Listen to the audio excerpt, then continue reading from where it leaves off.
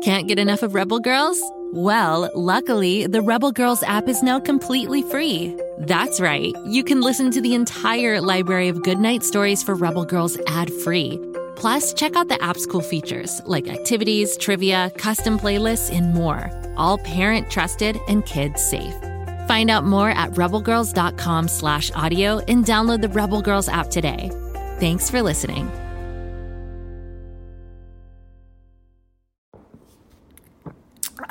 Wow, this egg cream is delicious. I wish the chocolate syrup inside wasn't so expensive. If you'd like to save some shekels and have some fun at the same time, make sure you tune into King of the Egg Cream, available wherever you get your podcasts. What to build? Oh, come on, Lucy. Wow, you're a builder. You're a maker. I got it! Tool call. Hammer. Wrench. Drill. Great job, Kapow. Great job, Kapow. Oh, no, wait, that's me. Great job, Lucy. Wow. Oh, brother. Now all we have to do is turn this thing on.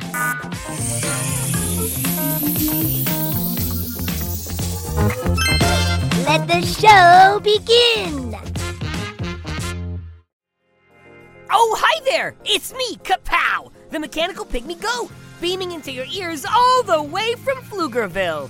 You might know me as Lucy Wow's sidekick, or you might know me as the inventor of shoe hats, the only hat that keeps your shoes from getting sunburned.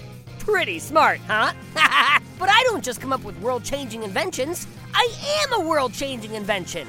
That's right. Lucy Wow invented me, and I invented shoe hats. That's the circle of invention. Now, some people think that to be an inventor, you need to have a lab in your house or access to fancy machines. But the truth is, you don't need a room full of test tubes or even a mechanical pygmy goat sidekick to invent. Inventors can come from anywhere. And no inventor has ever come from a more difficult beginning than George Washington Carver. George Washington Carver was born a slave, which means in the eyes of his country, he was a property, not a human. Fortunately, a year after his birth, slavery was outlawed and he was freed. But just because slaves were free didn't mean their lives became easy. For George's family, their only option was to work on farms, doing hard work for little money in order to survive. Since George was a sick child, he couldn't help in the fields. So, instead, he learned from his mother how to cook, sew, do laundry, and garden. She taught him how to make plant-based medicines. This was the beginning of George's lifelong love of plants. While still a young child, George became known as the plant doctor to all of the local farmers. Everywhere he went, he improved the health of farms, gardens, fields, and orchards. His talent was undeniable, and by age 11, his mother realized that he was destined for bigger things and sent George off to learn about the world. For the next decade or so, George attended schools across America, paying his way by cooking and cleaning. By the time he was a young man, it was clear that he was brilliant and special, but many colleges refused to let him attend due to his skin color. But finally, he found a home at Iowa State University, where he studied botany, which is the science of plants. In 1896, George left Iowa State to work with another man who, like him, was an ex-slave and a genius. And the man's name was Booker T. Washington. And the place where they worked was called Tuskegee University. Tuskegee is a college that was started by Booker in the state of Alabama. George was brought there to build a farming department. George only had one demand, that he get 2 rooms there, one for him and one for his plants. That's right! George loved plants so much, he gave them their own room. George had one major goal at Tuskegee, to make food more plentiful for everyone. To do this, he would need to make farms more efficient and productive. Or in other words, help farms grow more and more delicious food. One day he had a breakthrough that would help him reach his goal. A big, fat oinker of a breakthrough. George discovered that farmers could feed pigs cheap acorns instead of expensive store-bought pig food, and piggies would grow bigger and healthier. Bigger pigs for less money? Suddenly, farmers were listening to George. Next, George discovered that if you only grew cotton, like most farmers did back then, the soil, or dirt, grew sick. But if you changed crops every few months, the soil grew healthier. Turns out, just like us, the ground likes a little change every now and then. It makes sense, right? I mean, you can't have a hammer for lunch every day. Oh, but that does sound good right about now. Anyway, so George came up with a new technique of changing crops called crop rotation that made plants stronger and happier while healing the earth itself. With all these happy plants, there was more food to sell, which meant farmers were making more money. But there was a problem. Farmers suddenly had more crops than they knew what to do with. What were they supposed to do with all this extra food? In particular, they had too many peanuts. Had there been a Kapow back then, I could have just eaten them all.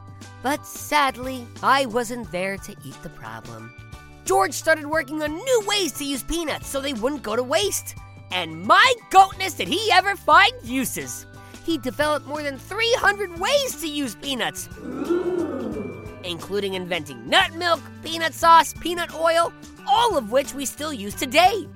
He became so famous for all these peanut inventions that Plant Doctor was now known as the Peanut Man. Respected at last, George decided to switch his focus from plants to people.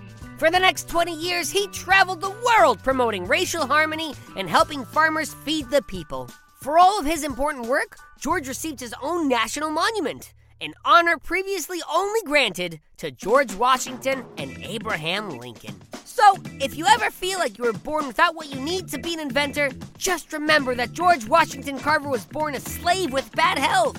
But because he never gave up and worked hard, he didn't just become an inventor, he became one of the most famous inventors of all time. Well, folks, we've come to the end of another Kapow's Power of Invention podcast. Come back tomorrow when I'll be covering more inventors and inventions.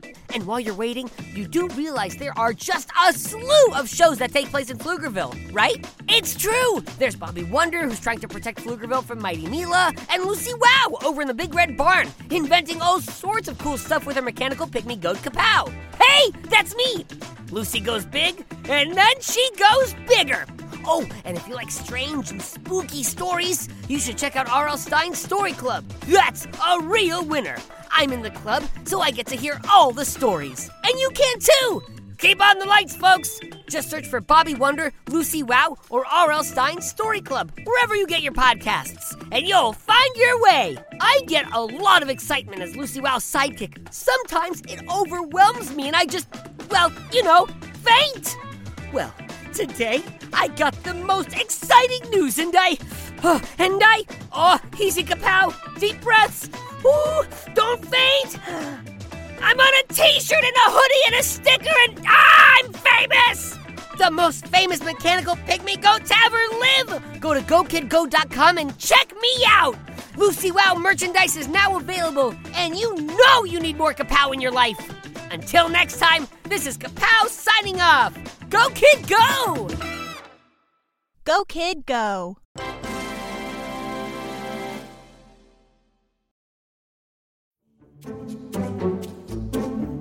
Do you like to laugh? Who am I kidding? Who doesn't like to laugh?